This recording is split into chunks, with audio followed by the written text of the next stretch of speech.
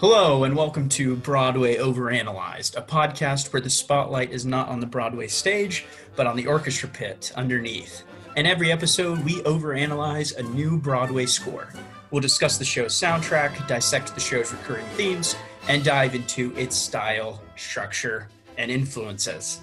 My name is Samuel Riddle, and I am joined once again by my co-host Lydia. Lyd, it's been a while since we've recorded an episode here. What have you been up to? Nothing much, honestly. I'm excited to dig into this one. I think we were saying every podcast that we do, I appreciate the score so much more. So yeah, I'm excited to dive into this one. Awesome. Apologies again for taking so long to get this episode out. I know May's been a pretty busy month with final exams, and I think we've both been on vacations since the last episode. But yeah, it was definitely nice to get back into looking at some Broadway music and playing piano and going through the scores. So let's jump right in here. And actually, before we jump in, let me give a little plug before we move on. If you like this content, give us a like or a rating wherever you're listening, whether that's on Spotify, Apple Podcasts, or my YouTube channel, which is just called Sam Riddle. If you have any comments, questions, or suggestions, we would love to hear them. Send us an email at bwayoveranalyzed@gmail.com. I should probably mention, I didn't even write this down, but I should probably mention, probably one of the biggest things that happened to Broadway Overanalyzed in the past month was one of our Instagram posts was liked by an actress who is on Hamilton, so that was pretty cool. She didn't like the page, but she did like our post about the Wicked podcast. So we are, I guess, pretty legit on Broadway now. Honestly, that was pretty cool, I thought. It's a win. It's a win. Let's jump into the focus of today's show. So this is episode number 3. The previous 2 episodes have focused on more modern shows, or relatively modern shows, in Newsies and Wicked in episode 2. But today we are winding back the clock all the way to 1957 to look at a show that really made Broadway rumble. It's a pretty cool show. Of course, I'm talking about the 1957 musical West Side Story.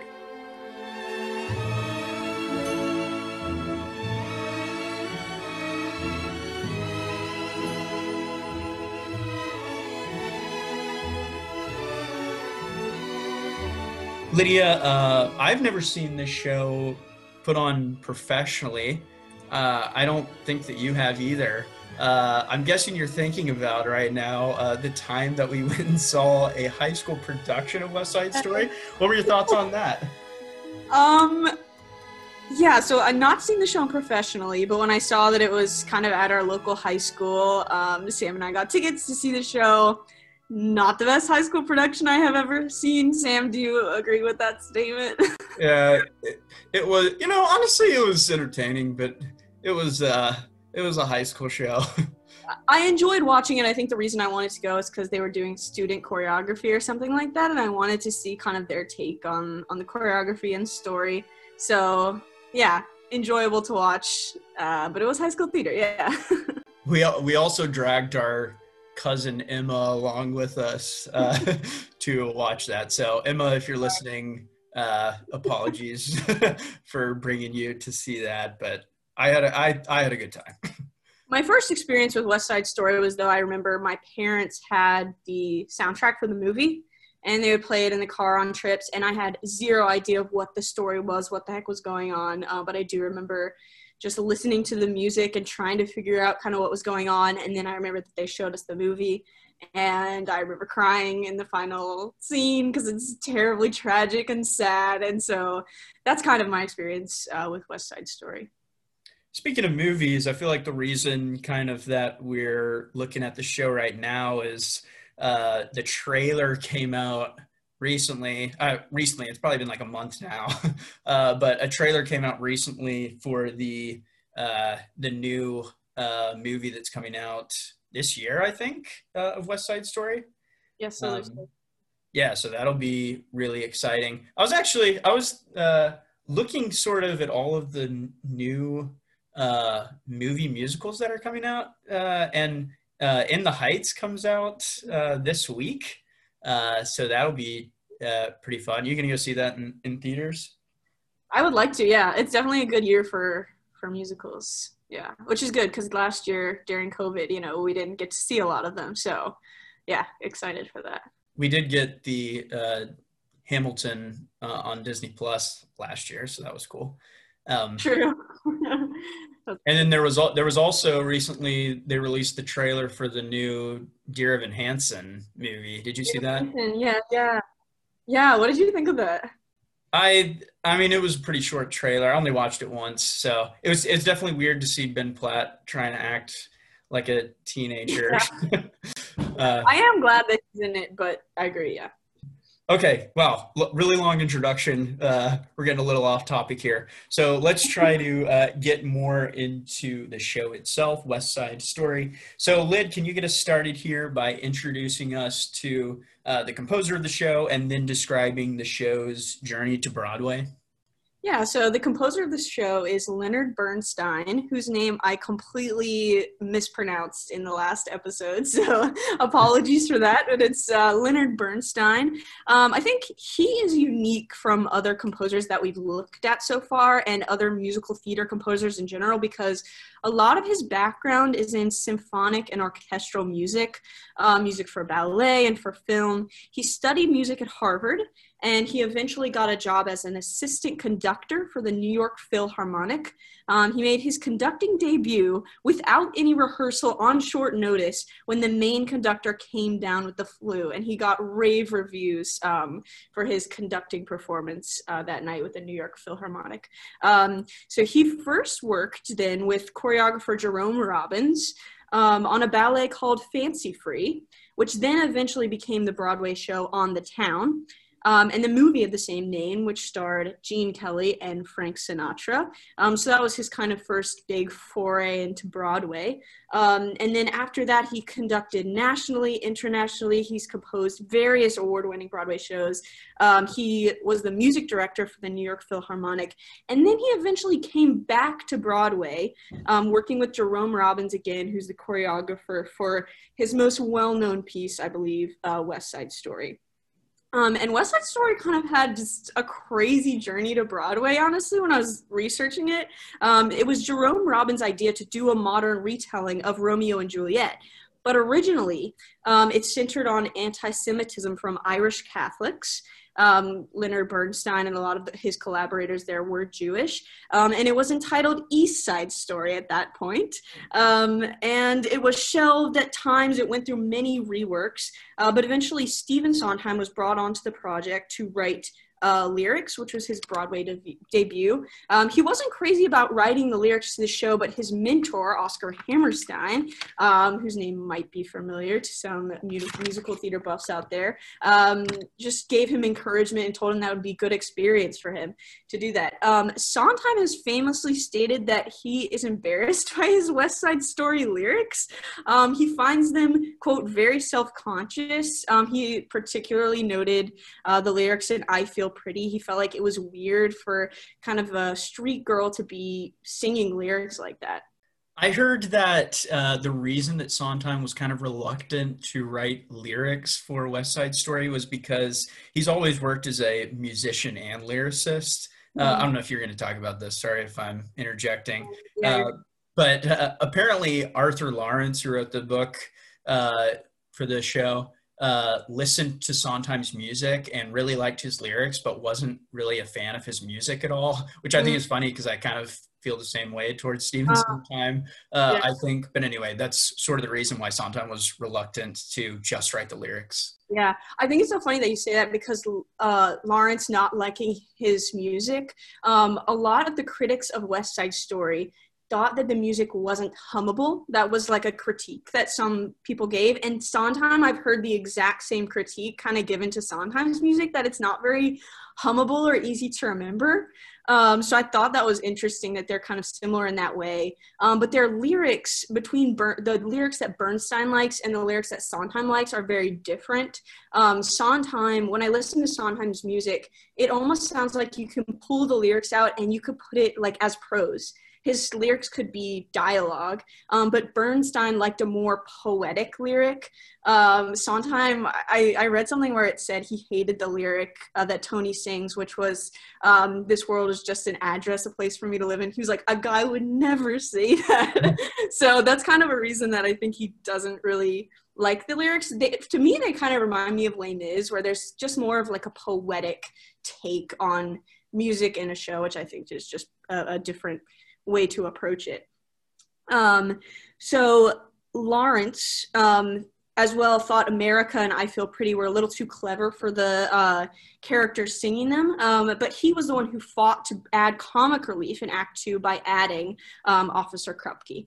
The show had a hard time finding a producer, as everyone found the show was just so dark and depressing.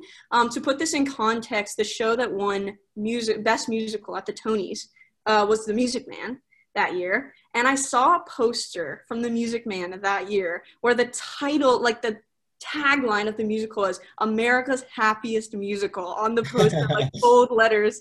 And so I think it's so funny. In contrast, you could say West Side Story is maybe America's saddest musical. That's funny. Eventually, Sondheim talked to Hal Prince, who is now a famous Broadway producer, and he joined the project.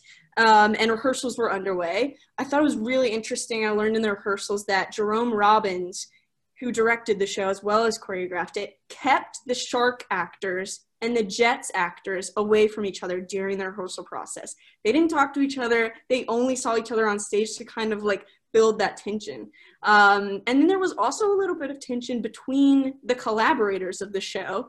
Robbins demanded that he get a conceived by credit for the show, and the other collaborators were mad about this, and none of them were really talking to each other on opening night.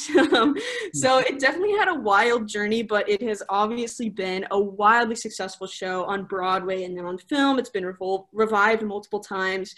In one version, the 2009 revival, Lin-Manuel Miranda wrote Spanish lyrics for a few of the songs.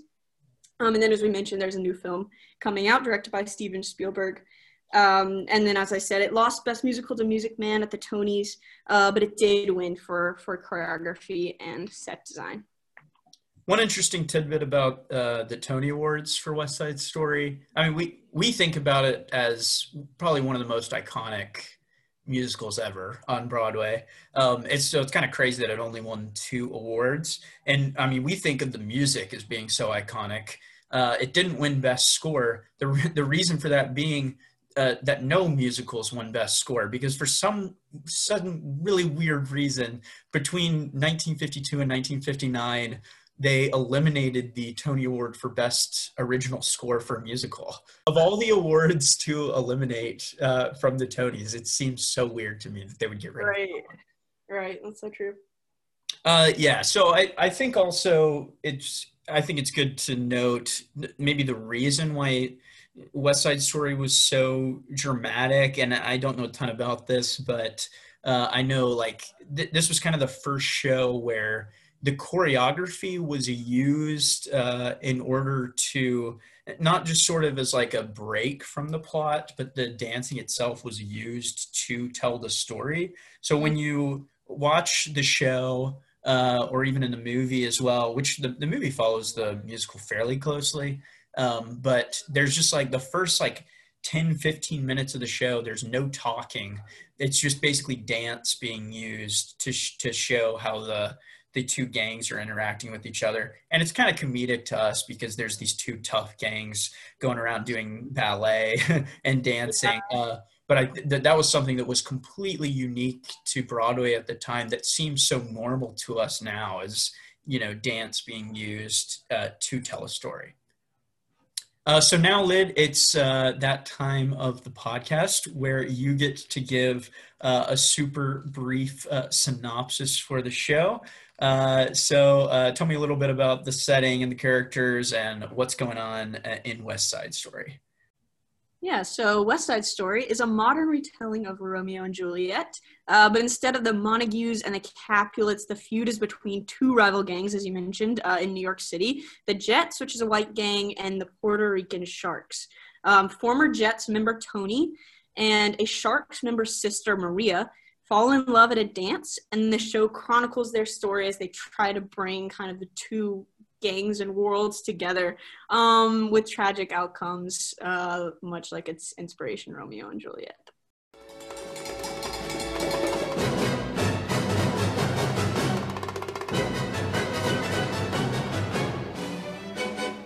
Okay, thanks, Lyd.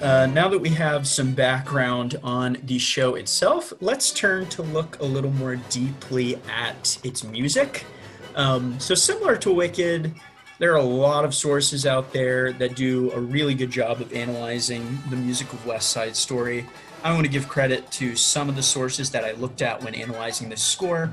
I'll talk about two really helpful YouTube videos that I would recommend watching if you want to learn more about the music. And there's a video by a channel called Sideways. He has some really neat videos that dive into film music as well as stage shows. He just did a video on Into the Woods, Lyd, that I meant to send to you.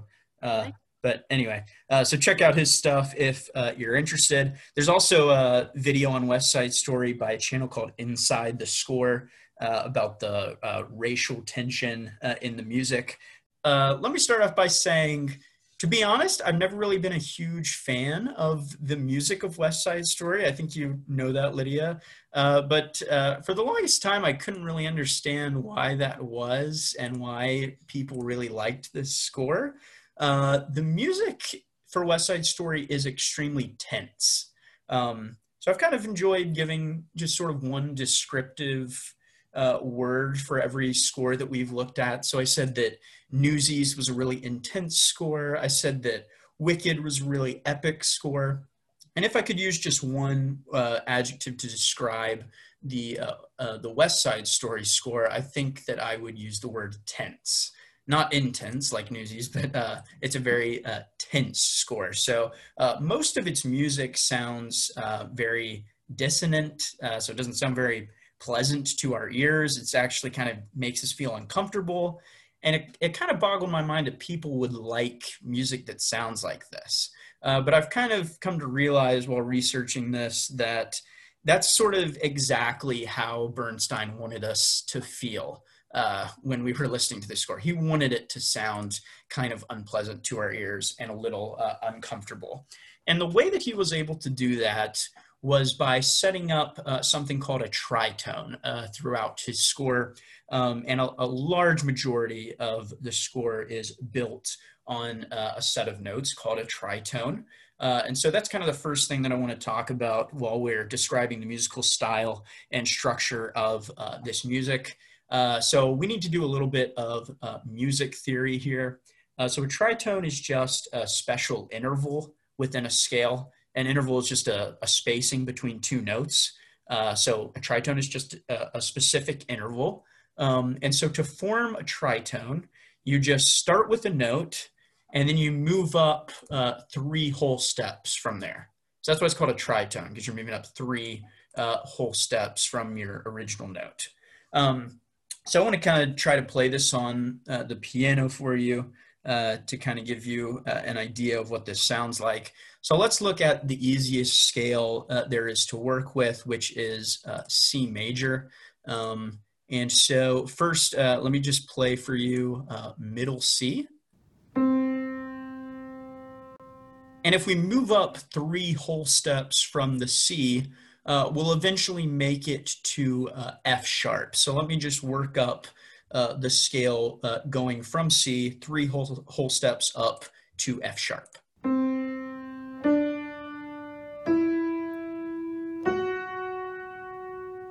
So that right there is my tritone. It's that C with that F sharp. So let me go ahead and play what that tritone is so you can hear what that sounds like.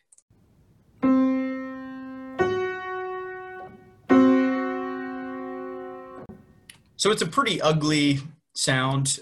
You can tell. It doesn't sound very pleasant to our ears. It sounds like it needs to be resolved. I saw that historically this kind of tritone has been called the devil's interval. And it was coming from a phrase that when translated means the devil in music. And that's kind of how they like historically referred to like the tritone. So I thought that was interesting in relation to this show as well. We could play this interval anywhere within the scale.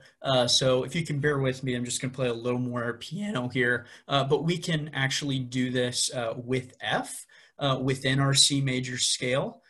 So here is my F here. And to get my tritone, I'll just do the same thing where I'll move up from F 3 whole steps. So working all the way up to B natural.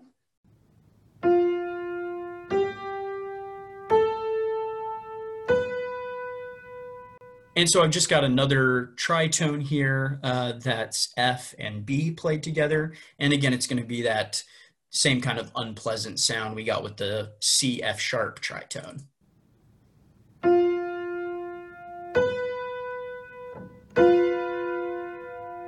And just so you can start to see how this kind of applies to West Side Story, let me just go ahead and play. This is what I'm going to play. I'm going to use the dominant note in this chord, so the C, and then I'm going to go up to the F, and then I'm going to play that tritone interval and go up to the B. And I'm going to play it in the rhythm that you hear it very often in West Side Story. And so here's what that's going to sound like.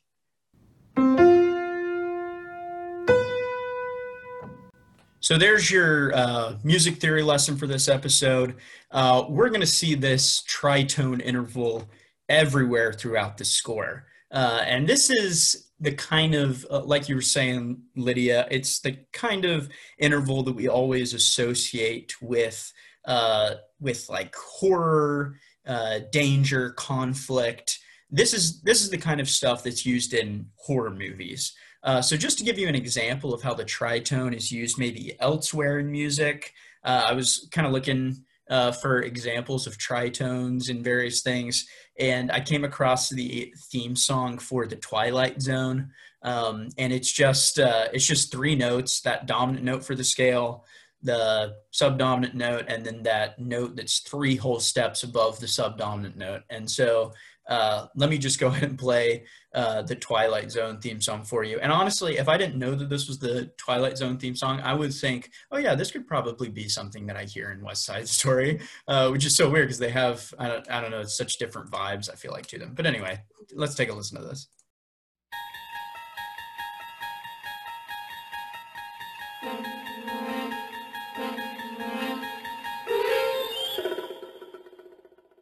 So basically, I guess what I'm trying to say is that West Side Story is basically just a horror musical. Let me play some examples of this tritone from the score now. So I'm going to play a couple excerpts from the original Broadway cast recording. And I should note, I know, Lydia, I texted you yesterday to tell you, hey, let's make sure we're going through the Broadway cast recording instead of the movie recording. I don't know if that threw you off at all. Sorry if it did. I just thought it would be better to do the Broadway cast recording since this is Broadway overanalyzed, even though the movie soundtrack is probably more iconic.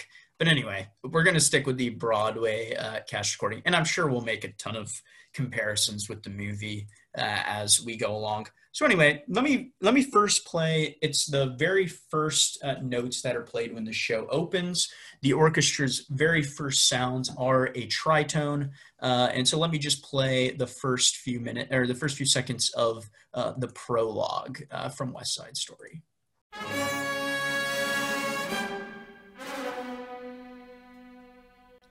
So this tritone becomes the biggest motif or theme within this score. It comes to represent the conflict and the hatred between the Sharks and the Jets, the two gangs in the show. Of course, it also comes up big in the final scene of Act One, where the two gangs fight each other in the Rumble, and Riff and Bernardo are both killed. So let me just play a segment from the track from the Broadway cast recording called The Rumble. Riff, what are you doing? Look, Tony! You're crazy! Hold on! Okay!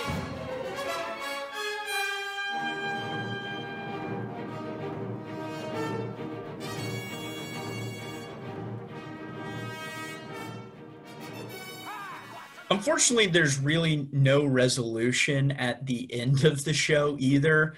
Little spoiler alert for you, but at the end of the show, basically everyone ends up dead. So Tony is going to end up dying.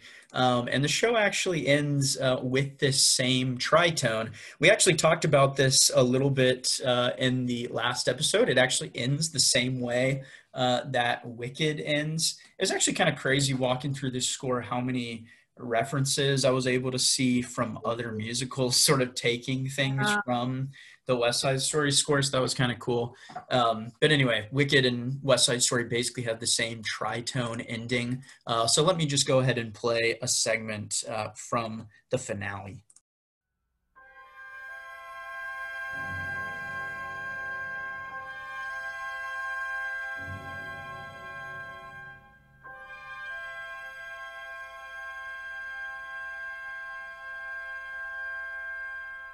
So it's kind of more subtle there, but you can hear kind of there's like the somewhere notes going on in the melody, but then there's this quiet bass that's a tritone interval from the somewhere melody down into that bass, which kind of gives us that unsettled, dissonant feeling.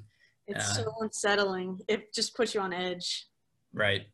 To make things even more unsettling, this tritone makes appearances in places where you wouldn't really expect it to be. So even in the happy moments of this show, Bernstein is still imposing this tense, uncomfortable sound. So let me just play a couple of examples of this throughout the score, where you're going to hear the tritone. And what's going to happen is it's actually going to be there very briefly, and then it's going to quickly be resolved.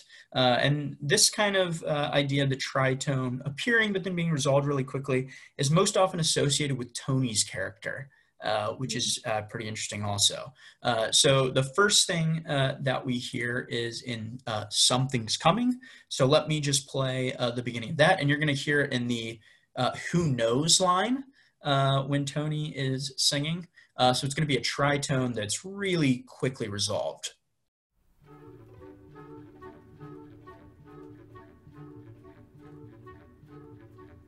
Could be, who knows? It's super quickly resolved, extremely subtle, but it's in there. And another place where it is, again, very subtle, but it's still in there is when he sings Maria. So once again, the main melody where he, the line where he sings Maria is actually a tritone. So let me play this for you, and hopefully I'm not going too overboard on all the examples here, but this stuff is pretty interesting. Maria, Maria, Maria, Maria, I've just met a girl. Okay, so same thing sort of with Something's Coming, where you hear the tritone super briefly and then it pretty quickly gets resolved. I think it was in that Sideways video that it was talking about how all of these kind of tritones and motifs are almost like just the same kind of notes or ideas just rearranged and put into the show in different ways. So I think it's interesting kind of when you get to Maria that, it's almost resolving at this point that the two of them have come together and there's, that conflict tritone is starting to resolve. Yeah, so it is pretty cool. I'm sure we'll get into more of that tritone as we dissect the soundtrack because it's literally everywhere. So we'll get into more of that. So basically that describes the structure for West Side Story. But there's another part of this score that we could talk about, which is kind of the musical style of the score. Bernstein, as Lydia pointed out, was more of a classically trained musician. He was a conductor for the New York Philharmonic. He's kind of more well known as a conductor, I feel like, than as a musician. So he was familiar with lots of different styles of music, and there are a lot of musical styles present in this score. It focuses kind of less on popular music of the day, which in the 1950s would have been sort of like rock and roll or kind of the beginnings of popular music. At the same time, though, it wasn't, it didn't really have that sound, the same musical theater sound as some other musicals that were being performed around that time period. This was the same time period as Rodgers and Hammerstein, and like My Fair Lady was coming out then, Music Man the same year. And it has a different sound to it. So a really unique soundtrack. But I think the whole score has more of a classical feel to it. In fact, in the original Broadway cast recording, there are 9 additional, I guess, bonus tracks that are completely instrumental and are labeled as symphonic dances. And they're labeled as movements. So they have titles, for example, like Prologue, and then it's given a little subtitle that's Allegro Moderato, and there's the Cool Fugue, which is labeled as Allegretto. And so it just you can tell that Bernstein was, this classically trained musician. It also, the show has a really big orchestra. It has 31 different musicians in it, which is very big for a Broadway show. And I think that it is also due, in fact, to the idea that this musical score has so many musical influences in it. So there's a lot of different instruments that are being played here. So of course there have to be lots of musicians. I would say, though, that there are probably 2 major styles of music in West Side Story, each of which represents either the Sharks or the Jets. You can kind of hear more about this in that YouTube video by Inside the Score that I referenced earlier. But first of all, jazz and big band music is heavy throughout the whole show and is associated with the Jets. And you hear this in songs like the Jets song and Tony's Something's Coming, and you hear it in underscoring as well, and in the dance music. So there's a lot of trumpet, trombone, saxophone, clarinet. And then to represent the Sharks, you get your second style of music, which is just kind of more broadly Latin American style music, most of which I'm not super familiar with, but I do know that there's a lot of pitched percussion in this style of music, and there's an emphasis on rhythm rather than melody. So there's a very large percussion section in the orchestrations. There were actually 4 different musicians who played the percussive instruments in the orchestra, which is a lot. So there's instruments like the xylophone, a lot of xylophone actually, and then marimba and bongos and maracas, and there's finger cymbals, just a lot of stuff. So Bernstein actually does some very interesting mixing of these 2 musical genres as well whenever the Sharks and the Jets are getting involved with each other. So West Side Story, I would say, is actually a fairly simple score. Structurally, it's built basically on 3 notes: the dominant note in the scale, and then the subdominant note, which is the note 4 steps up from that dominant note, and then the another note that is a tritone interval above that subdominant note. So three basic notes that the entire score is built around, and then it's just basically built stylistically on 2 different sounds: that jazz, big band, bluesy, American type sound, and then also the Latin American kind of dance sound.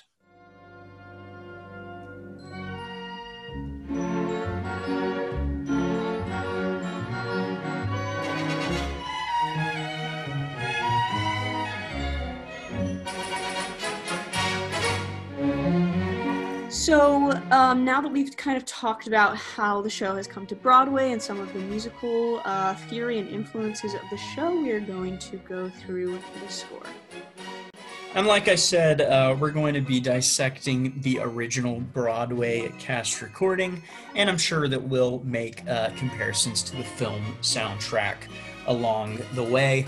Really, they're very similar in their sounds. As far as the orchestrations go, they're almost exactly the same. I think the movie came out in 1961. Is that right? And the musical came out in 1957, so pretty close together. So not a ton of changes within the score. There are some differences in the chronology between the two. So some songs kind of come in different places. I'm sure we'll touch on that more as we go. It's a pretty short cast recording. The Broadway recording only has 16 tracks. Here's something a little crazy. Act 1 has 11 of those tracks, and there are only 5 tracks in Act 2.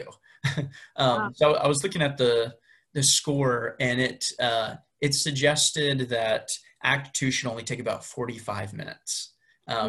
So kind of really imbalanced show there. But this is different from the movie. Meanwhile, has 19 tracks. There are 10 tracks in Act 1, and then 9 tracks in Act 2.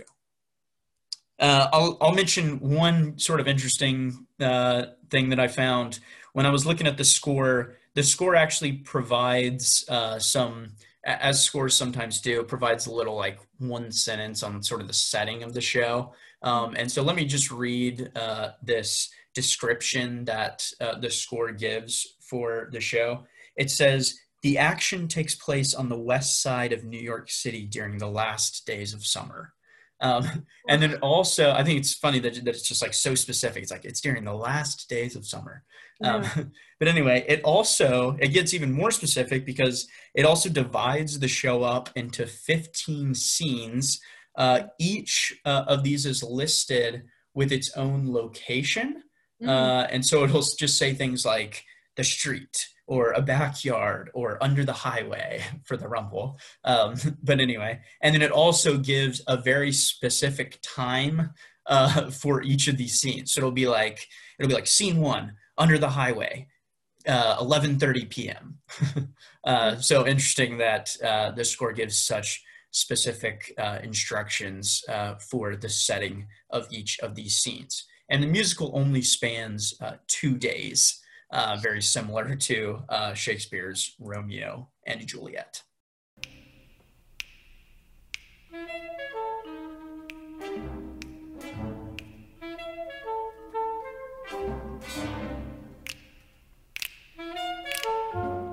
So let's get started with the first track in the Broadway cast recording, which is the prologue. This is a super iconic opening. And we already talked about before how it's really just a big dance number, which is such an interesting way to start the show. It's completely instrumental music. There's very little dialogue given. If there is any dialogue, it's just sort of a single kind of interjection. And it's just dancing, telling the story right off the bat. So as soon as we dive into the show, we know exactly what kind of show this is going to be. We've talked a little bit about like the structure of how a musical is set up before, and I think this is such an interesting start because it's not a traditional opening number. And I think you maybe could say that the Jet song is the opening number, but I think like as far as this musical is structured, I think this prologue dance scene is the opening number. So it's kind of a strange way to start the show. And I read something that said that Bernstein was definitely not a minimalist composer, but the way that he uses like empty space in music to like build tension is really interesting. Like some of the first sounds that you hear in the story are like finger snapping. And he's just kind of building in tension, and it's kind of further echoed in like the choreography and the dialogue. The choreography starts with like some walking around and moves to like kicking and then full dancing, and same with the dialogue that starts with a couple of like beat it's, which for some reason they say beat it a lot in this musical, that cracks me up. And yaz, and then it transitions to full dialogue. So it's kind of like just slowly building and building that tension, which is so effective. I have a couple of comments from the stuff that you said. First of all, apparently when they were when Arthur Lawrence was writing the book for this musical, and I should mention, we've mentioned book before. If you're not familiar with musicals, I thought this might have been confusing with Wicked because we were talking about like a novel that the musical is based on, and then also the book. If you're not familiar with musicals, the book for a musical is like the script, or like the unsung parts of the show. Anyway, just thought I should clarify that. But anyway, apparently when Arthur Lawrence, who wrote the book, was writing this thing, they were scared. He was putting in all this like street slang, and they were scared that if the show were still going on in like 2 years, that slang would no longer be relevant. And so apparently Lawrence like came up with all of this like slang language that he just like came up with on his own. I wish I could think of an example right now, but apparently they're just like some random words that he basically just invented for West Side Story. Interesting, huh? Also, the snapping is super iconic. This is going to be something we'll see throughout the show, where the actors are kind of making their own percussive sounds on stage. So there will be some clapping, there will be some snapping, some whistling even. And so that's kind of cool. I think that was something that was sort of unique to this show. What about, do you think that the beginning of Hamilton is also iconic because of its snapping? Do you think that Lin-Manuel Miranda was thinking about West Side Story when he wrote the snapping pieces and the Alexander Hamilton song? Dropped in the middle of a forgotten spot in the Caribbean, by providence impoverished and squalor. Grow up to be a hero and a scholar. That is such an interesting connection. I did not even think of that. I can probably like 100% say that's probably true, because Lin wrote lyrics to the 2009 Broadway revival, so like obviously very familiar and close to this show. So yeah, wouldn't put it past him for sure. The song opens up with that conflict motive that I played earlier on the piano. And then we're also introduced to another big theme within the show, which is the Jets theme. And this theme includes a tritone interval as well. And it's going to be used as a melody in the Jets song, which we'll see in just a second. It's used as underscore all the time, especially in the movie, whenever the Jets are on the screen. What's interesting is it's also used whenever the police are on screen. And then it's used sometimes for Tony as well. So a little more kind of clever musical references that Bernstein is making to sort of affect us subconsciously. I think it's been noted too that kind of the underscoring of the police with the Jets theme, it's been speculated that this could mean that Bernstein is saying that the cops kind of have a bias towards the Jets as opposed to the Puerto Rican Sharks. Let me go ahead and play this Jets theme on the piano for us.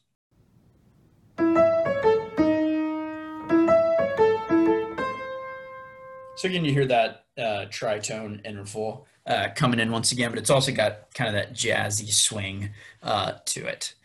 One more thing I want to point out about the prologue is we get a lot more of this kind of switching in between the heavy American jazz sound to the Latin American sound. You hear a lot of bongos being played in the prologue as the Sharks and the Jets are interacting. And I want to play a segment from the prologue just so we can hear a little bit of that. The song, honestly, if you were to hear this separately, not knowing that it was from West Side Story, it almost sounds like it's from some like action spy kind of movie to me. It's kind of interesting to listen to it. So let's take a listen.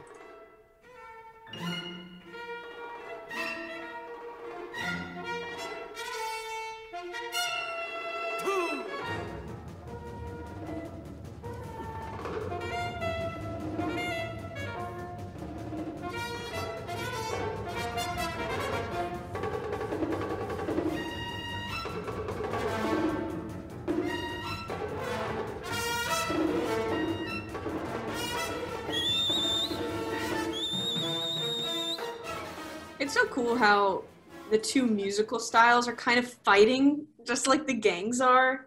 And I think it just kind of, it lends itself to the fact that Bernstein has written ballets and has kind of experience in that world too. It feels very ballet to me. Let's move on to the second track in the Broadway cast recording, which is the Jet song. And so we're finally going to get some singing in here. So this song kind of introduces us to Riff, who is the leader of the Jets. I think it sort of serves as a scene setter. Obviously, the prologue served as a scene setter, but it also kind of serves as a scene setter to help us understand even better the kind of conflict between the two gangs. Let's remember that Jets theme that I talked about earlier, and this time it's used here as melody. So I'll just play the opening to this song, and it's the "You're Never Alone." So those lyrics are just the Jet theme, and once again, it is a tritone. So let's go ahead and play that. When you're a jet, all the way from your first cigarette to your last dying day. When you're a jet, if the spit hits the fan, you got brothers around, you're a family man. You're never alone, you're never disconnected. There's also a lot of super loud, sudden, emphasized notes in this song. It's called sforzando is the musical term, but this is just when, you know, things are going along at kind of a normal volume, and then all of a sudden you get these really dramatic, you hear in the ba-ba. So that's another thing that I think is kind of always weirded me out about this score. Love that. Like, I feel like it packs a punch. Like, whenever I'm listening to it, I don't know. It's just like, gets me like riled up. I don't know. I did want to ask you, and I don't know if you would have an answer to this, but is there something musically, like, to me when I listen to this, it sounds like they're singing like a little after the beat of the music. Is that so? And that's the same thing happens in Something Coming. Is that like, does that have a name or something, or like why is that going on, or like? I think the musical term for this is rushing. I don't know if it has. I believed you. I don't know if it has any musical term. It probably does, and I just don't know about it. But I've noticed that a little bit also. I was going to talk about it a little bit when we talked about Tonight. And I have some interesting thoughts, I think, on that, where there's like this driving beat in Tonight where the singing always seems to be sort of out in front of it, which I think is really cool. And I'm going to talk about this later, or I'll just talk about it now.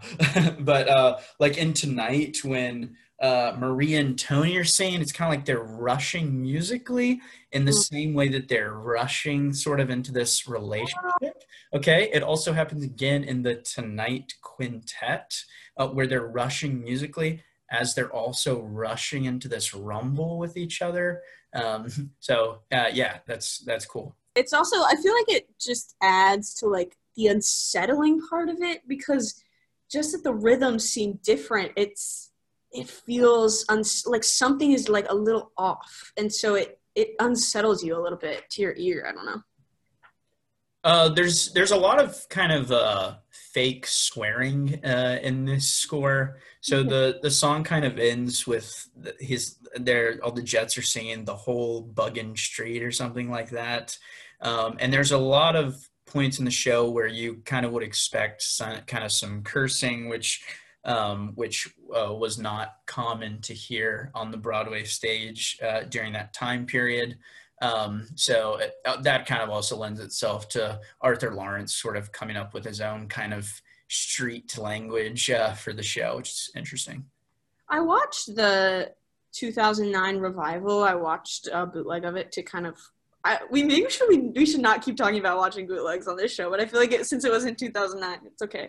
So I saw critiques of that was saying it seemed very sweet. Like the guys on stage didn't really seem like they were in gangs, and I think kind of that it has kind of a 50s vibe where maybe some of the music or some of the book, it doesn't seem maybe as genuine street gang as you might think it should. I don't know. I thought that was interesting. Could be.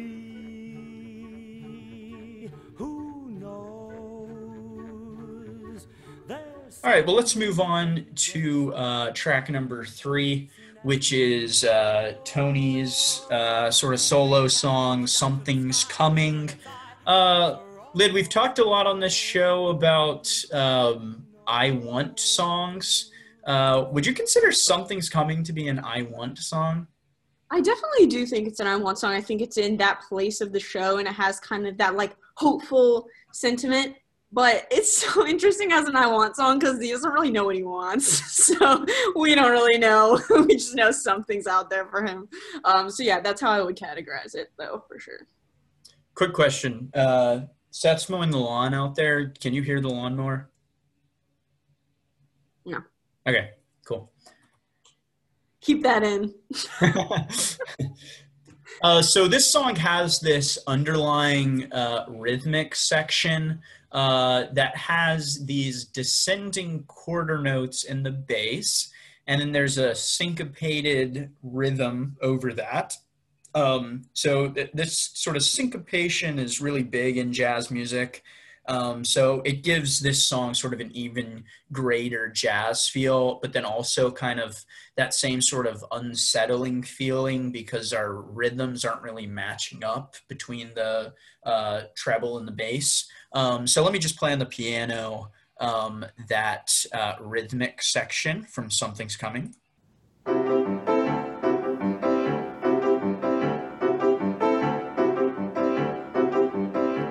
And then we've already talked about that tritone that's being really quickly resolved over this really quick rhythmic accompaniment that we just heard.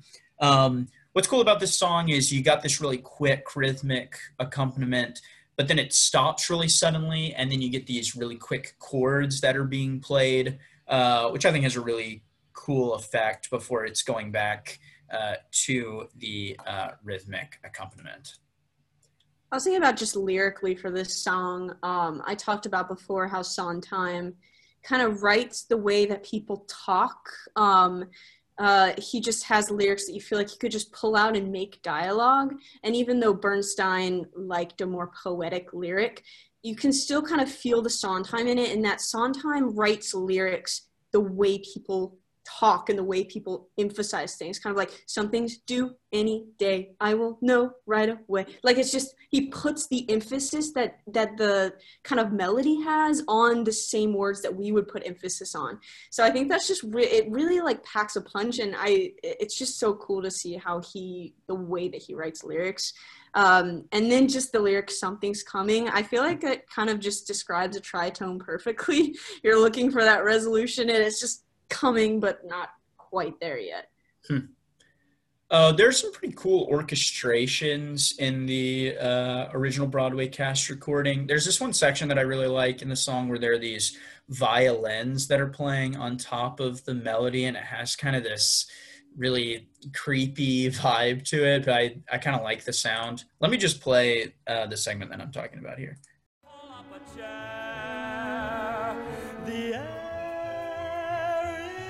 is humming, and something great is coming. One improvement that I like in the film version is that the Broadway version ends, this song sort of ends not very excitingly, but then what the movie does is they have Tony actually go up, and he ends the song on this like high falsetto. I think it's his falsetto where he kind of ends it on a really high note, and you don't hear that in the original Broadway cast recording. So I think that was a good improvement in the movie soundtrack. Maybe tonight, maybe tonight.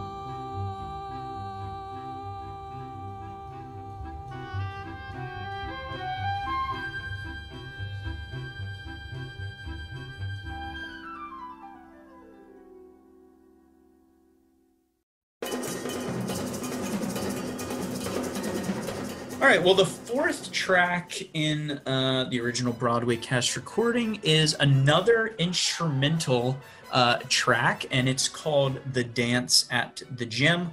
And so this is sort of when we get more of this Shark and Jet interacting. So it's completely instrumental. It's a big dance number. We've already talked about how this is a heavy dance show. I thought about people talk about diegetic music in films or in stage shows. Basically, diegetic music is just music that's being sung on the stage that the actors on the stage are supposed to actually be hearing as music, I guess, within the story. And so I thought about how this scene sort of has like some diegetic dancing because, you know, in the prologue, it's not really diegetic dancing because it's just them, you know, prancing around New York City doing ballet as they pretend to be threatening gangs. But this is actually sort of like diegetic dancing where they're having an actual dance at the gym. I was actually going to make a point about diegetic music in this score because the melody of Maria is heard kind of when Maria and Tony meet. It's kind of in a different rhythm, but the melody is still there. And so I was thinking about how it's so cool that, like, then when you get to Maria, that song is not diegetic. It's, you know, Tony singing about his feelings, and that's not in the world of the show. But the fact that he heard that melody diegetically means that he's kind of like humming the song that he met Maria to and putting her name to it. And I was just like, oh, that is so cool. I just love that. Ooh, I really like that. That's really cool. Let me go ahead and play the segment that you're talking about from The Dance at the Gym where, like you said, we get the Maria melody. So I'll just go ahead and play that from the soundtrack.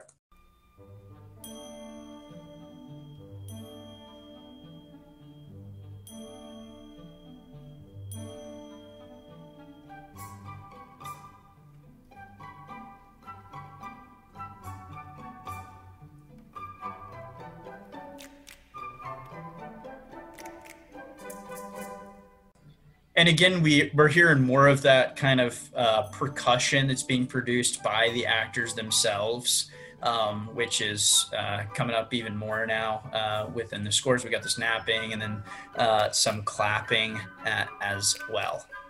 The song, because of that part in it, has quickly become like one of my honestly like favorites in the score for some reason. I love listening to it, and it like at that part where it slows down and it's like dun dun dun dun dun.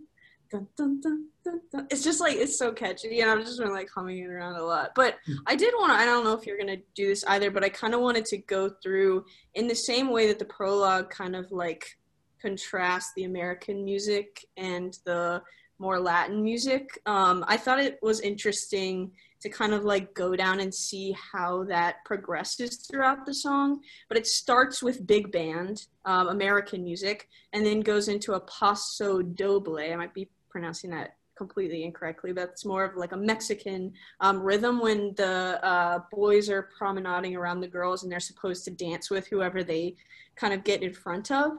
But it's an interesting paso doble. I don't know if you're going to talk about this, where it kind of like, it falls kind of like on the wrong note almost. And it's kind of like that unsettling ending to something. And it kind of, I saw someone said that it kind of almost becomes like a caricature of itself, that they're just going around in this circle and it's kind of getting more and more chaotic. And then right after that, when they decide not to dance with the person that's in front of them and they go kind of back into their own groups, the white people and the Puerto Ricans, it goes into a mambo, which is a Cuban rhythm. And then we hear the cha-cha, which you just played, which is another Cuban rhythm. When Tony and Maria talk to each other for the first time, there's kind of like a Hollywood filmic style music kind of underscoring their conversation. Then we go back to the paso doble when Tony and Maria's kiss is interrupted. And then it ends with swing blues, American, again, underscoring dialogue. I'm glad you broke that down because I didn't have any of it written in my notes. So yeah, that is really cool for sure. One thing I also did want to note is that the Broadway cast recording only is 3 minutes long, this dance number. The movie soundtrack, the dance number is 9 minutes long. So it's a super long, just like instrumental piece within the movie soundtrack. Maria, I've just met a girl named Maria, and suddenly that name will never be the same to me. So we've already talked about it a little bit, but the next track in the cast recording is Tony's song Maria. And like Lydia said, maybe it's just him sort of pulling back into that melody that he heard during the dance.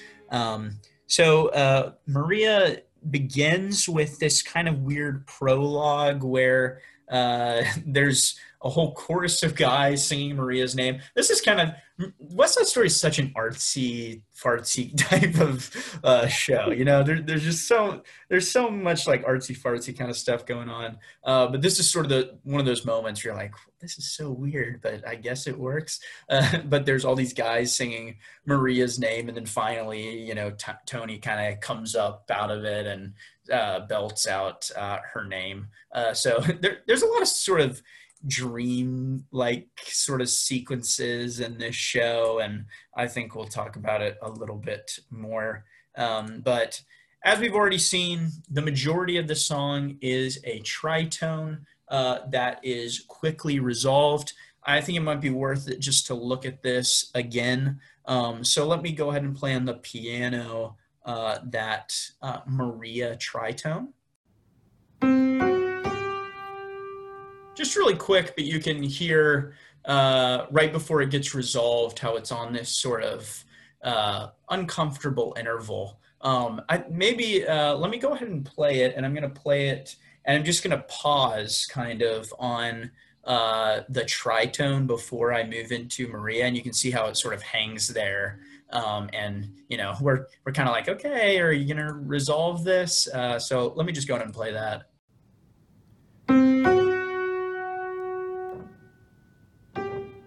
So when it happens in the song, it's really quick, the resolution, but you still hear, and I think you're sort of subconsciously realizing that there still is something unsettling about what's going on here. It is kind of cool, though, that the hate conflict motif that plays in the prologue is not really resolved. It kind of hangs there. But then when you get to Something's Coming in Maria, it is resolving.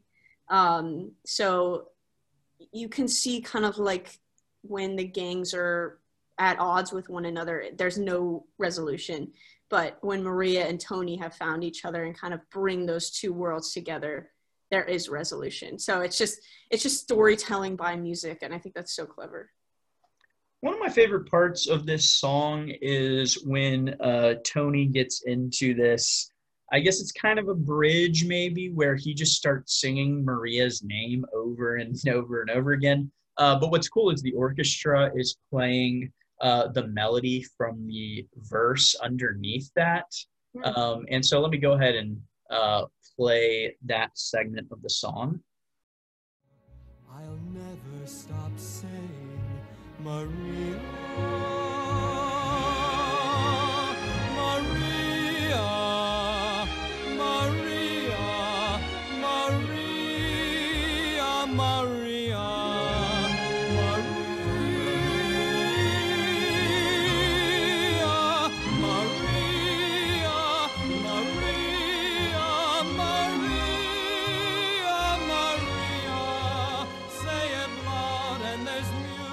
And then similar to Something's Coming, this song ends on another really kind of high, soft, falsetto note with Tony ending the song. So we still haven't really heard a song ending in like a big belt yet, which I think kind of gives this score sort of a more dreamy feel to it.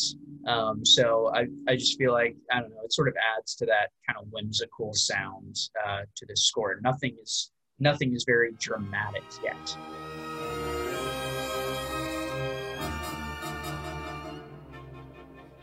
Tonight began tonight. I saw you, and the world went away. That brings us to the 6th track on the cast recording, which is this song, Tonight. So basically what's happened is Tony has left the dance at the gym and he's gone to Maria's house, and they've had this scene at the balcony. And this is actually the first song in the musical where the tritone is completely absent. So that's kind of cool because, you know, finally Maria and Tony are together. They're away from all the conflict with the Sharks and the Jets. And finally we're getting sort of a more pure song. There's nothing unsettling about it. There's a slow introductory melody that's being sung, and then the pace really quickens, and we get that driving, almost march-like rhythm that I mentioned briefly before. It's played by what sounds like to me is a muted trumpet, and I mentioned before that maybe this is signifying how quickly the relationship is progressing. They're kind of rushing the melody as they go into it. It's also, the song's time signature is 2/2, which is cut time, and it's basically the same as 4/4. So 1, 2, 3, 4. But then the driving beat is actually in groups of 3. So it kind of goes beyond what the time signature calls for. This is the most iconic song, I think, of the musical, and it's also coupled with the iconic balcony scene from Romeo and Juliet. Really beautiful. I wanted to take a quick look at the ending because, again, it's a very soft ending, no belting at all. So once again, sort of that dreamy, whimsical air about this song. And then what's going to happen is the song is going to end the same way that the musical ends, except it's not going to have that tritone bass note in it. So that's really cool. So it's kind of it just makes me happy because it's our first song where there's like, I can listen to it without like cringing at any of the tritone intervals. It makes the ending so much more heartbreaking because that like kind of like that somewhere leap is so hopeful in that melody, and then because you hear it here and you're like, you have so much hope and you're like, they're together, this is amazing, and then the ending just crushes your dreams. True. So, yeah, let's take a listen to the end of this song. Sleep well, and when you dream, dream of me.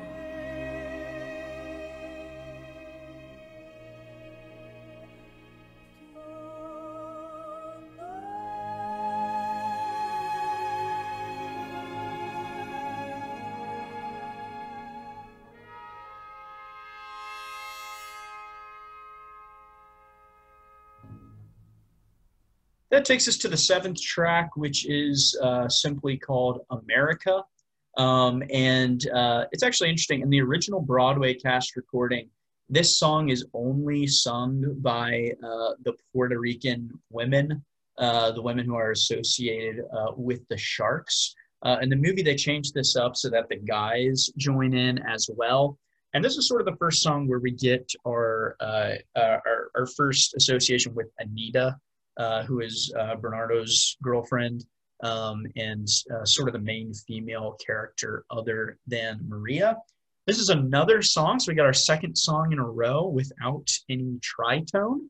And because this is the Puerto Ricans' song, we're going to get a lot of the heavy, Latin American sounds, and as well a lot of percussive orchestration. I read that this song starts in Tiempo de Seis, and again, sorry about pronunciation, but this is the only purely Puerto Rican-inspired piece of music in the show, actually. And then it goes to Tiempo de Huapango, which is Mexican. So just kind of starts with those Latin rhythms. Yeah, so the Huapango, and again, I'm not sure if I'm pronouncing that right, but anyway, That is a style of dance music, sort of like the kinds that you would hear from a mariachi band. And the key attribute of this musical style is that there are alternating rhythm patterns. And so you're going to hear that in America, where it's got this kind of pattern where it goes 1, 2, 3, 1, 2, 3, 1, 2, 3. So it's kind of the fast, short, kind of similar to our Tresillo, actually, that we talked about on a previous episode. But yeah, the 1, 2, 3, 1, 2, 3, 1, 2, 3. Just to give us an idea of what this dance style of music is like outside of the score, I just randomly searched on YouTube Huapango, and this is the song that I found. So let's give this a listen.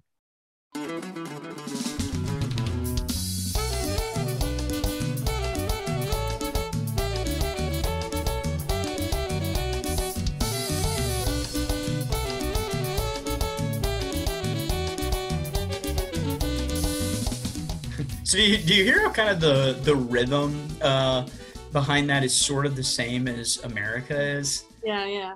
It's got kind of the fast rhythm followed by something a little slower. So that's kind of the same style that we hear in America. The only other thing I was going to add to this is that for the orchestrations, we get more percussion from live actors. Maybe I could call it diegetic percussion. I just thought of that. Diegetic percussion. So clapping, whistling. And then we also get a lot of Latin American percussion instruments. In particular, I'm going to try my best at pronouncing these, claves and güiro. So yeah. I like to be in America, okay by me in America, everything free in America, for a small fee in America. I think it's interesting just thematically with the show, this song having no kind of conflict motif or no tritone. Again, I think it's something Bernstein is saying about the conflict that's going on in his show. The Jets have a lot of this conflict motif woven within their songs.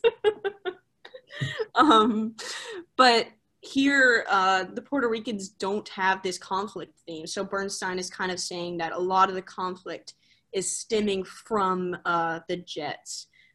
So talking about diegetic music again, this America melody and rhythm kind of returns, at least in the movie. It's played over the radio when Anita comes to Doc's drugstore and she's sexually assaulted by the Jets. And in America, in the first part that it's played, it's kind of celebrating the culture and the rhythms. But then when it's played over the radio, it's kind of distorted in this way that it feels very unsettling when we kind of see Anita being assaulted. So that's kind of another place that it turns up again in Act 2 as just very, again, offsetting and off-putting.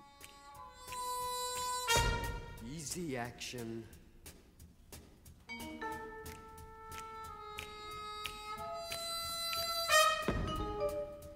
Easy.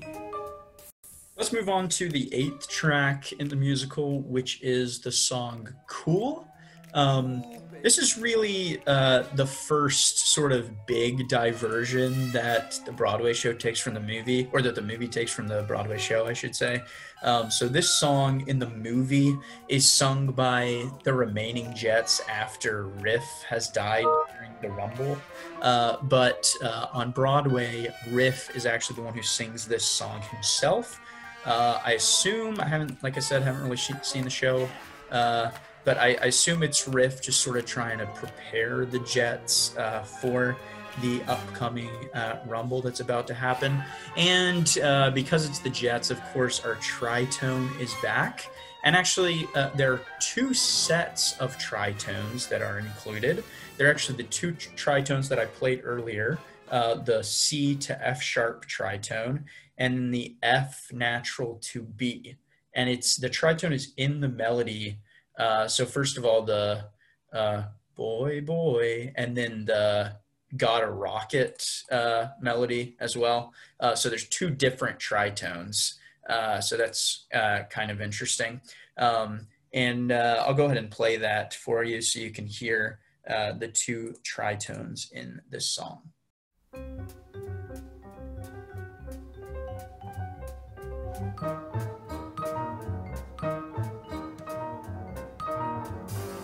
Boy, boy, crazy boy.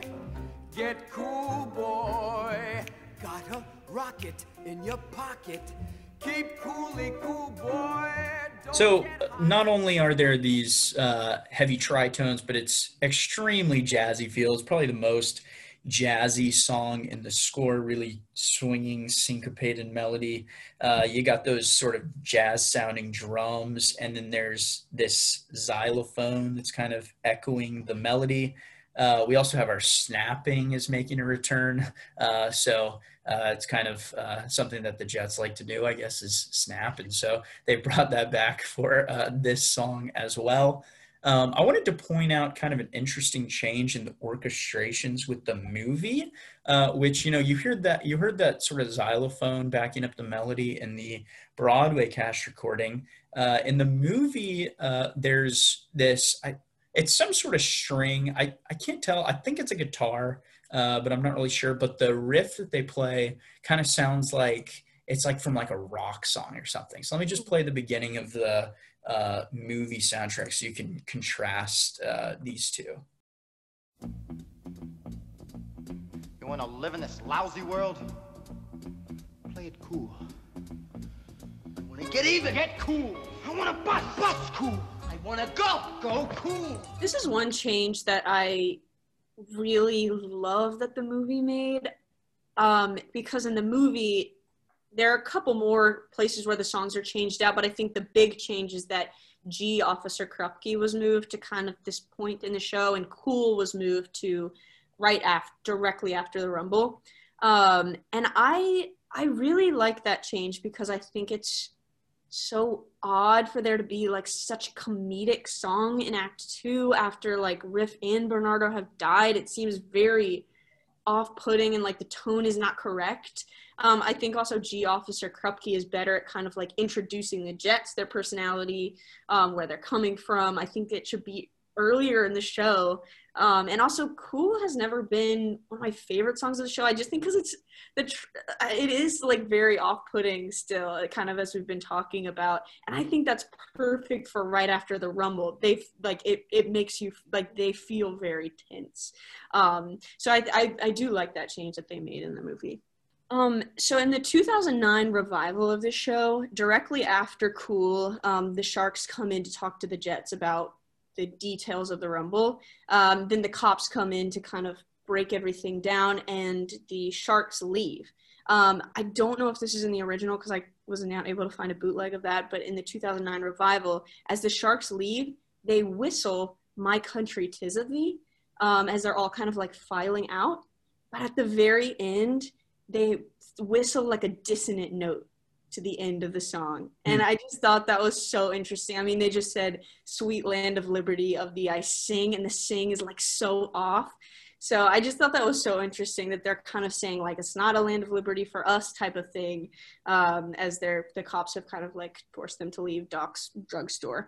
So I thought that was just an interesting music piece. That's cool. Make of our hands one hand, make of our hearts one heart. Let's move on now to the 9th track, which is a song that's called "One Hand, One Heart." And what happens here is Tony and Maria meet at the bridal shop the next evening at exactly 5:30 p.m. actually, according to the score. And they have this sort of fake wedding ceremony, and they sing this song. Honestly, it's kind of a cheesy song, very pretty song, but a little cheesy perhaps. And it sounds quite a bit different from the rest of the score. One of the reasons for this might be because Leonard Bernstein was actually writing a musical called Candide at the same time that he was writing West Side Story. And Candide was it's labeled, at least on Wikipedia, as an operetta. So it's I think you can think of like Les Mis or like Phantom of the Opera as kind of like an operetta. So sort of operatic styling to it, but still with kind of a popular music sound. And so this song, One Hand, One Heart, or at least the melody for it, was originally intended for Candide, but then Bernstein decided to use it in West Side Story. So maybe that's one of the reasons why it has sort of a more pure, light-hearted sound to it than any of the other songs within West Side Story. I will note that despite it having that sort of pure, happy sound to it, the tritone is still there. You might be kind of surprised to hear, but it's actually heard in the form of the melody for Maria. So let me just go ahead and play the segment of One Hand, One Heart where that tritone appears.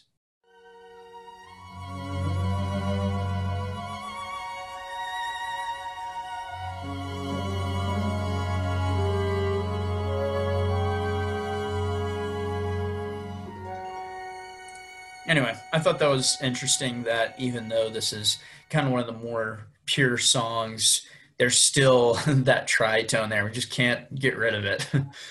I did read that someone's take on it being sounding so different from the rest of it was that since it's just these two characters, it kind of sounded like Bernstein was almost like letting the characters truly believe in their love and that their love was going to work.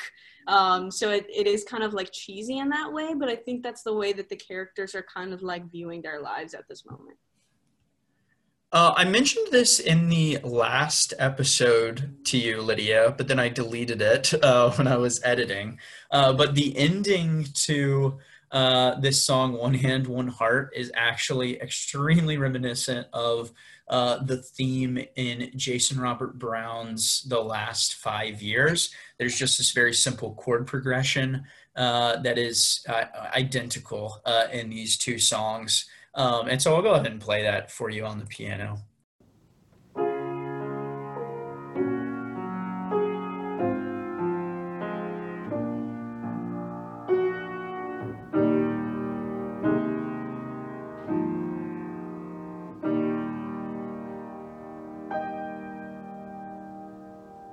So just kind of something to add to our musicals that are referencing West Side Story. We had the ending from Wicked, the snapping in Hamilton, this chord progression from The Last 5 Years. So just cool to see just how influential this musical has been on Broadway. Right, that's so cool.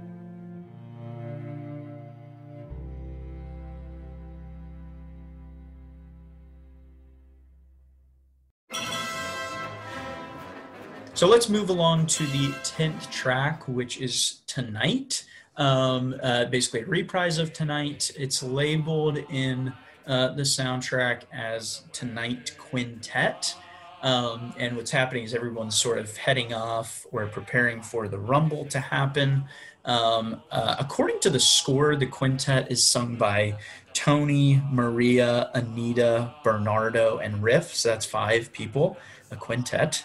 But in both the original Broadway cast recording and the film recording, Bernardo's part is sung by all of the Sharks and Riff's part is sung by all of the Jets. So those are sort of the 5 components of this song. We have that driving rhythm in 3s from Tonight that is back. And as I mentioned before, it's kind of rushing a little bit, maybe rushing into this Rumble a little bit too quickly. And what's going to happen is first the Jets and the Sharks are going to take turns singing phrases with this melody that's completely new to this song. And then Anita is going to sing her own section with the same tune. Then Tony's going to come in and he's going to sing that earlier melody for Tonight that he sang earlier. Then the Jets are going to show up, sing their melody, ask Tony to join them in the Rumble. And then Maria's going to come in singing Tonight again. She's going to be joined by Tony. So they're singing that previous melody for Tonight that they sang, and then the Jets, the Sharks, and Anita are all going to sing underneath that. And it's a pretty cool way for Act 1 to kind of start to end. We're going to get the rumble before Act 1 actually ends. But it's kind of got that like One Day More kind of effect from Les Mis, where all of a sudden all of the singers are on stage, all singing on top of each other, different melodies. So it's a pretty cool effect. I thought lyrically it was interesting in this song. It kind of brings in the sentiment of Romeo and Juliet in Shakespeare. Shakespeare has a line that says, "Come, gentle knight, come, loving black-browed knight." And in the lyrics, there's this same idea of wanting the night to be over and or wanting the day to be over and the night to come more quickly. One thing that I think is a little odd about this song is, for some reason, it doesn't sound very full to me, and I think that's because the Jets and the Sharks melodies are both so low. they sing so low, and then Maria and Tony, especially Maria, is singing so incredibly high, and so there's this like huge gap in the range, and so for some reason it sounds like it's not really full to me. I don't know. Maybe that's just me being nitpicky. No, I agree. I see the connection between One Day More and this song. But yeah, it doesn't really have that full sound that One Day More has, for sure. We do get this neat little piece of transitional music in between each section of this song. So I just want to play that so we're familiar with it.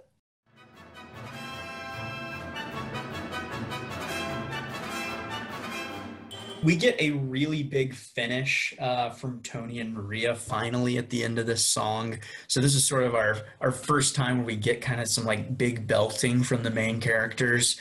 So maybe that's symbolizing that all of a sudden this isn't really just like a big dream anymore, but all of a sudden it's very real as everyone is heading to the Rumble.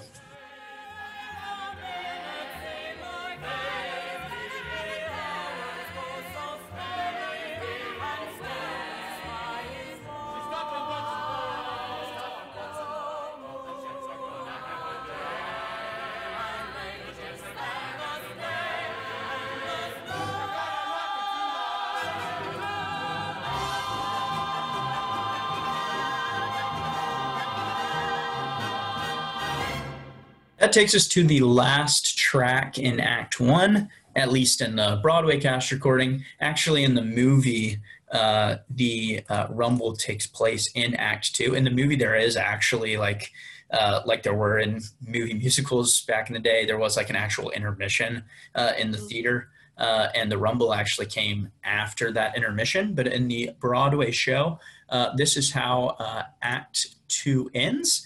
This is yet another completely instrumental song. This is our third one, our third completely instrumental song in the soundtrack. And this is just a scene where the Sharks and the Jets are gonna fight or dance in this case. And we're gonna hear a lot of the tritones. That conflict, hate motif is back in full force. I think the most interesting about this song is there's not much melody here. There's a lot more of those forçandos, outbursts of music. Everything's very chaotic. Nothing really hummable about it, which fits perfectly with what's going on stage. And it ends Act 1 very sadly because it leaves with, Riff and Bernardo dead on the stage, which was very shocking to people watching Broadway shows in 1957. This song kind of feels very film scory to me whenever I listen to it. And I even thought of the term that I've heard before in film scoring, which is Mickey Mousing, which is a film technique that syncs accompanying music to exactly to the actions that are happening. Like if someone was like falling down the stairs, it'd be like dun, dun, dun, dun. Like you kind of hear every step of the music. And I feel like when I listen to this song, even just listening to the soundtrack, I can almost see the actions that are taking place on stage. The music kind of perfectly scores the actions that are taking place.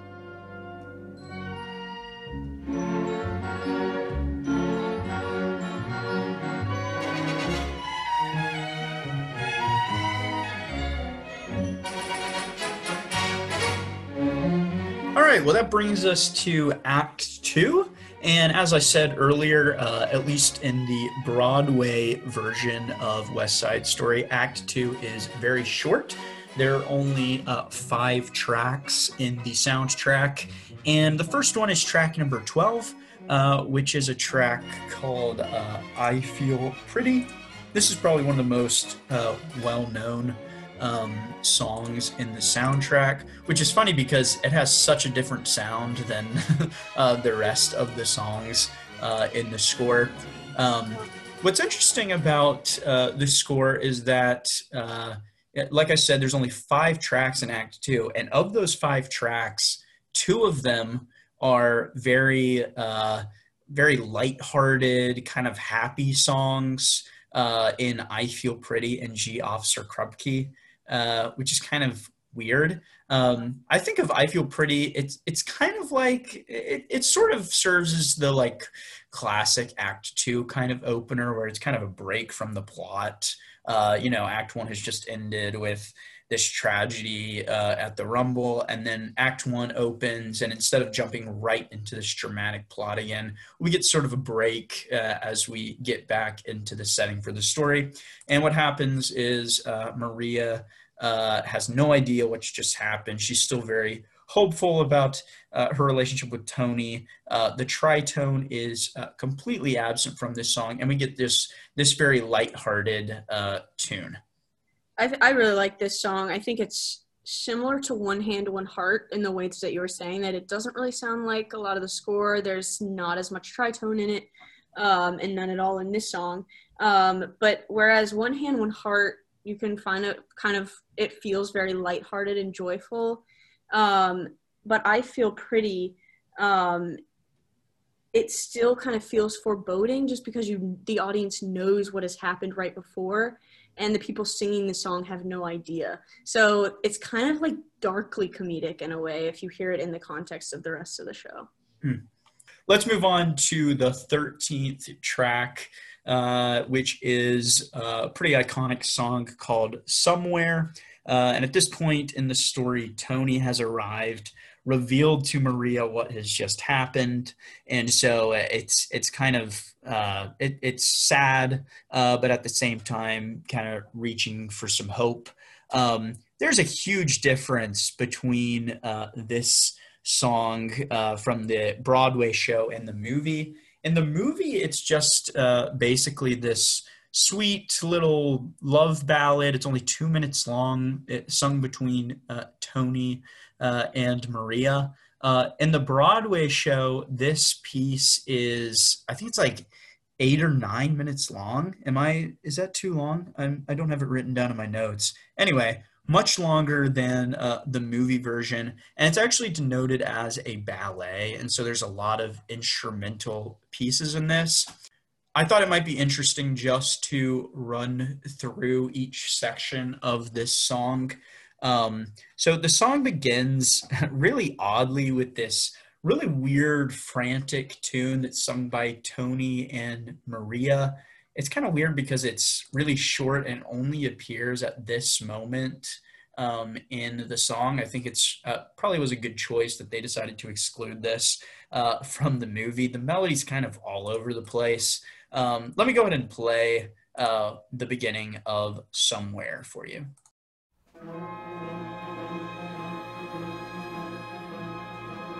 I will take you away, take you far, far away out of here. Far, far away till the walls and the streets disappear. Somewhere there must be a place we can feel we're free. Somewhere there's got to be some place for you and for me. It just sounds so odd to me. This really reminds me though of like in the 50s, like movie musicals had these like weird dream sequences, like Singing in the Rain. I think it was like 1952, and there's like this weird dream sequence. A lot of those like movie musicals from the 1950s, my family would just like skip through those because they're just like these, like, what is going on? They're like these dance scenes, and I feel like this is the part of the show that is that. It's like this ballet, and I think that intro is kind of like, this is not actually happening in the world of the show. This is what would happen if our love actually worked out, and here's kind of like what that might look like, and then there's a ballet about it. So that's kind of what I would equate it to in this show. Yeah, so after that kind of weird, frantic melody that we hear, we get this kind of strangely upbeat underscoring, I'm assuming, while some dancing is going on.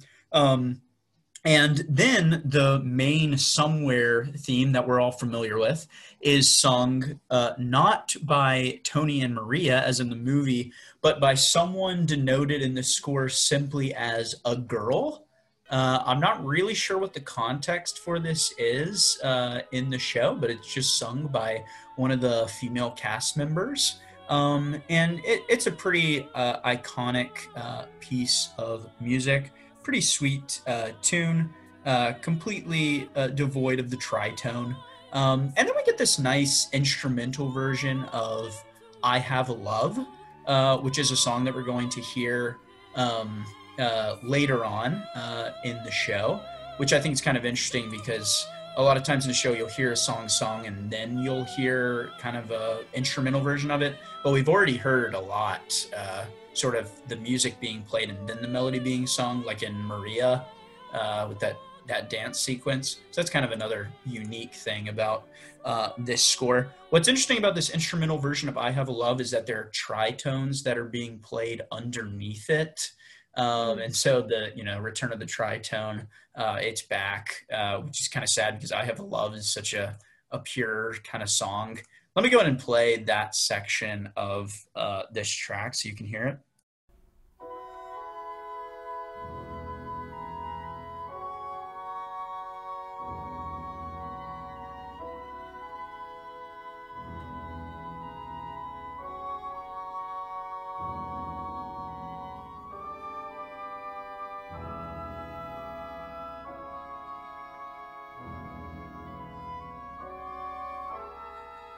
It sounds pretty not pleasant. It's interesting. I was going to say about One Hand, One Heart as well. There's this like line of lyrics where Maria says till death do us part as they're kind of like thinking about what their wedding might be. And then there's kind of like foreboding music underneath it. So the whole musical is kind of like setting you up to be like, I really want this to succeed, but like underneath you're like, okay, I know that it's not going to, especially if you know that it's a retelling of Romeo and Juliet. You kind of know the ending already. And I think that's similar here where like it's a happy song, but there's still moments where you're like, this is doomed from the beginning. And the music is kind of telling you that. After that section, the entire chorus is going to show up to sing the Somewhere tune. This is the first time in the show where we get the entire ensemble singing together, which is something that's so common in musical theater. It's interesting that it takes it this long in the show for the entire chorus to sing a song all together. So there's kind of some, I guess, unity on the stage there. This is followed by a bunch of scary underscoring with the conflict motif coming back. This is actually in the score labeled as a different song called Procession and Nightmare. So again, since I haven't seen the show recently, I'm not sure what the context is there. I'm guessing it's a dance sequence. But anyway, called Procession and Nightmare, and it's got sort of nightmare vibes to it. And then finally, we get to a section where Tony and Maria sing just about 2 lines of the Somewhere melody. So yeah, overall, song is completely different than what the movie displays. Rather than being this, simple love ballad, it's actually some big instrumental orchestral piece that really serves more to progress the plot along, perhaps, or to highlight the conflict that's going on.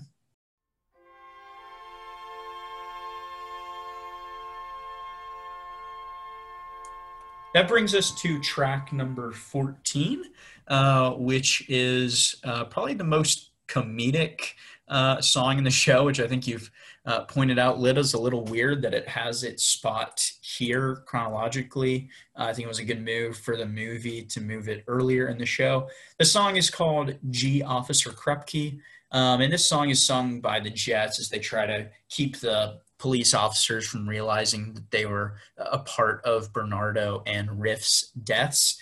It has an odd vaudeville sound to it, something that we aren't really familiar with in this score. This song actually was also one of the songs that was borrowed from Bernstein's Candide, along with One Hand, One Heart. So that's kind of interesting because it has definitely a different feel than the rest of the songs in the West Side Story score. There is, however, the tritone is still there.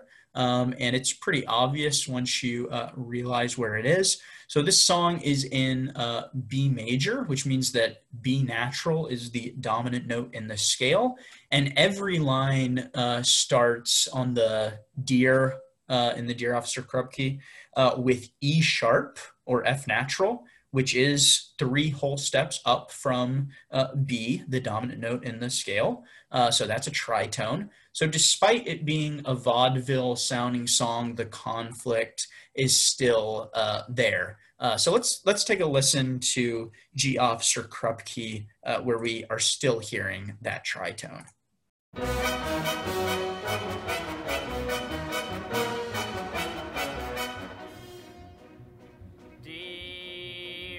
Sergeant Krupke, you gotta understand.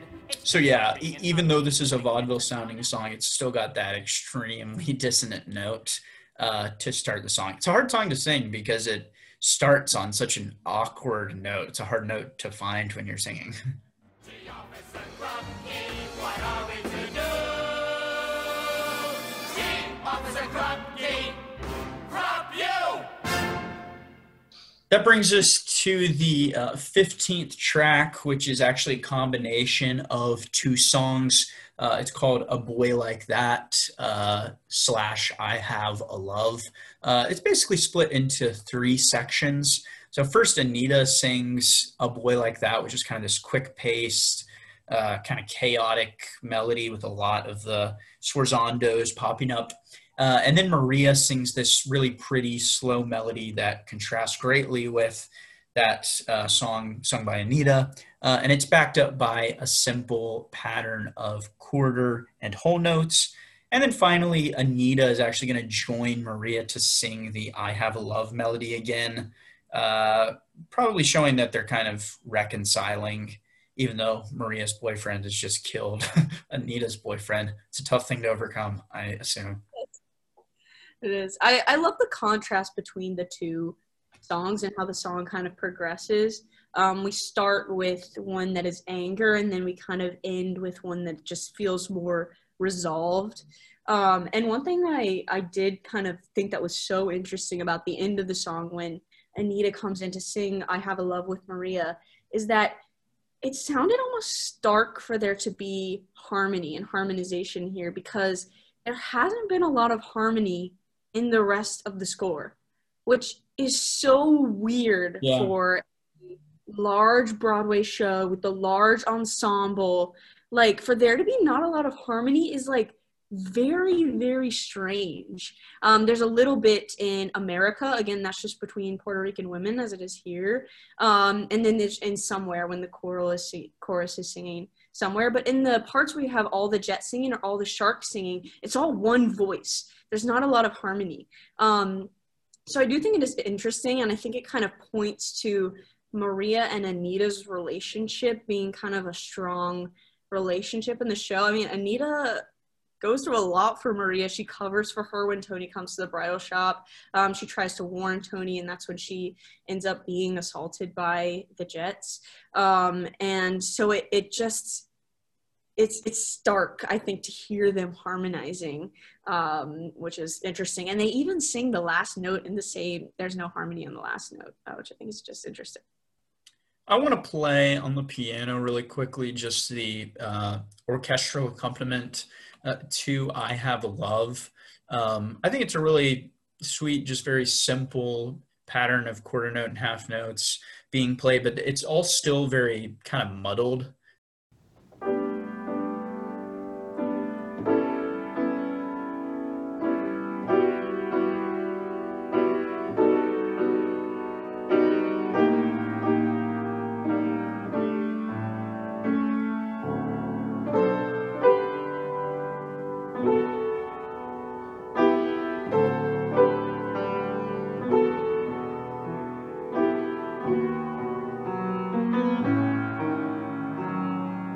a beautiful melody. Like when you're playing it there, it's gorgeous. I love it. Well, thank you.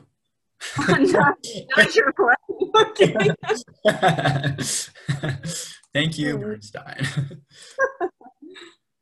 Let's move on to the last track in the soundtrack, which is appropriately titled The Finale. The movie ending is very different to the Broadway ending. The movie ends really sadly both of them end with Tony dying in Maria's arms, but the movie ends with Tony and Maria very sadly singing Somewhere together. You see more of the kind of emphasis on Somewhere being a love duet between Tony and Maria in the movie. But it's sort of the classic dying, I guess, scene where the two are trying to sing it together and Tony's not able to finish because he dies. Kind of got a Little Fall of Rain vibes from Les Mis. But what happens in the Broadway show is the entire chorus actually comes back and sings Somewhere. And then, of course, it's followed by the chords that we've talked about from Somewhere with the tritones underneath it, which sadly indicate that, the conflict and the hate are still there, indicated by the tritone, but it's still got those Somewhere chords over top of that. So maybe some indication of hope there. This is another place where I think the movie does a good job of kind of interpreting this scene. When I heard the choral, it was weird. Who is singing this? Because they haven't resolved their conflict. So I was like, who would be singing this? And maybe it's just a callback from the dream world of the Somewhere Ballet. But again, with the Somewhere melody not resolving, it was when I was watching the 2009 bootleg, it was such an abrupt ending. And I cried when I saw the movie, and again, I was crying when I was watching the bootleg because it's very heart-wrenching. It's a very heart-wrenching scene because they're almost together. He's running to her, he screams Maria, and that's when he gets shot and then dies in her arms. And so I was crying. I was processing my feelings about the whole show. And then the curtain starts coming down. And it was wait a minute, I'm not done crying. I'm not even to the climax of my tear. It was so weird. I feel normally in a show you kind of get time or it helps you kind of process what you've seen. But this show, when I was watching it, I was seeing the curtain coming down and being wait a minute, I'm still processing what I just saw. It's very abrupt. And I feel in the way that the Somewhere melody doesn't resolve, that just feels abrupt too. You're seeking resolution and it's just not there. It's not coming. And I think this is kind of another way that Bernstein's saying that, there's still issues like this that persist and why this has kind of been revived so many times kind of over and over again. Yeah, and definitely indicated just such a huge swing in Broadway shows, because up to this point, all of the Broadway shows that we're familiar with from that time period just ended so happily. And so I think that's why West Side Story caused such a ruckus, because it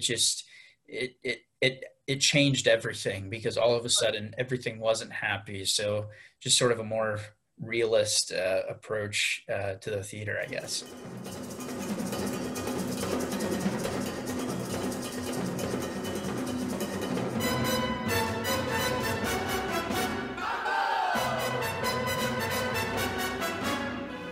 Well, that takes us to the end of our dissection, our over-analysis of the Broadway score of West Side Story.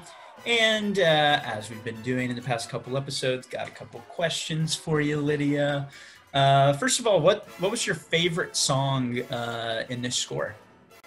Wow, this is really hard. I forgot to think about this as usual, but it changes. I think honestly right now it might be Dance at the Gym. That's the one I've been listening to most. Which is so weird, but I just love that moment when it gets the cha-cha. And I think it also lends itself to me saying Maria is my favorite song because of that melody. I just love that melody.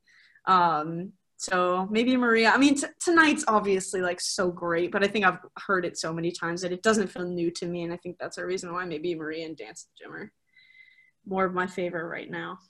Huh. It really, for some reason, I'm really surprised that you chose an instrumental piece as your favorite song. That's cool. I respect that. I think my favorite song, yeah, it is hard. None of them really stand out. It doesn't seem. I think they're all so similar as far as chord progressions go. I enjoy playing Something's Coming on the piano. I don't know.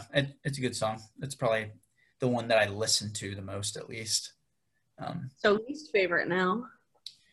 Oh gosh, you're gonna make me go first. My least favorite is Dance at the Gym. Just kidding.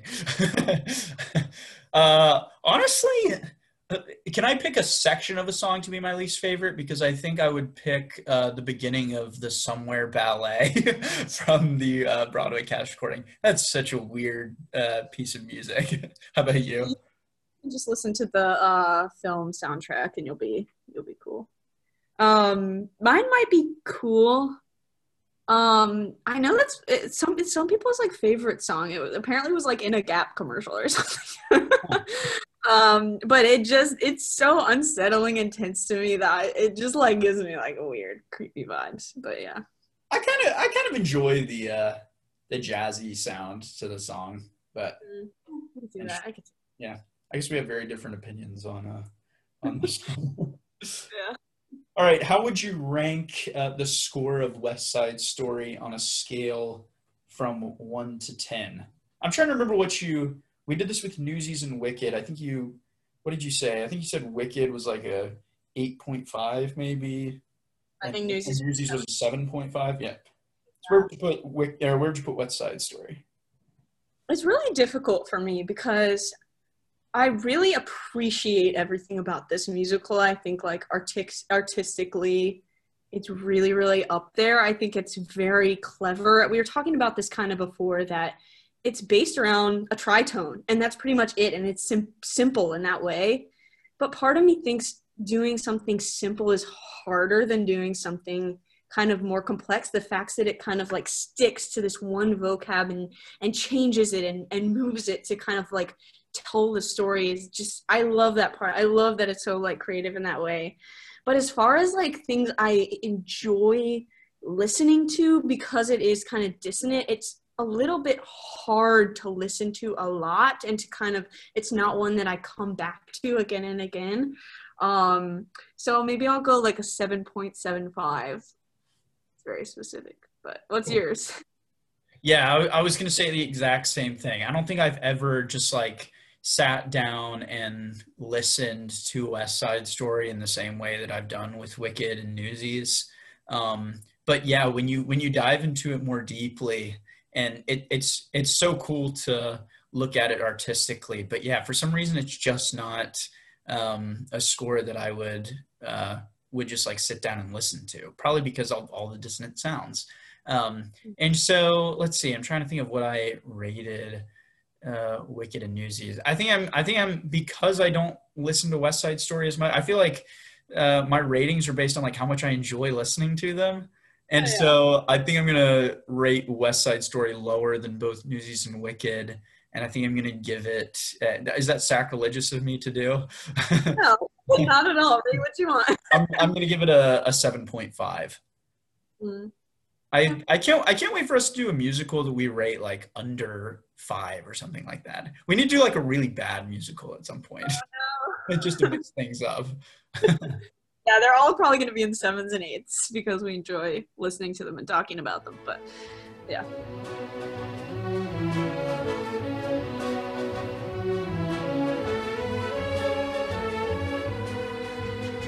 Thank you guys so much for listening to this episode of Broadway Overanalyzed. We really appreciate you tuning in. We really enjoyed doing the research and doing the podcast. Follow us on Instagram, give this a like and a rating if you feel so inclined. And email us with any questions or feedback. We'd love to hear from anybody. So thank you guys so much, and we'll catch you later. Bye.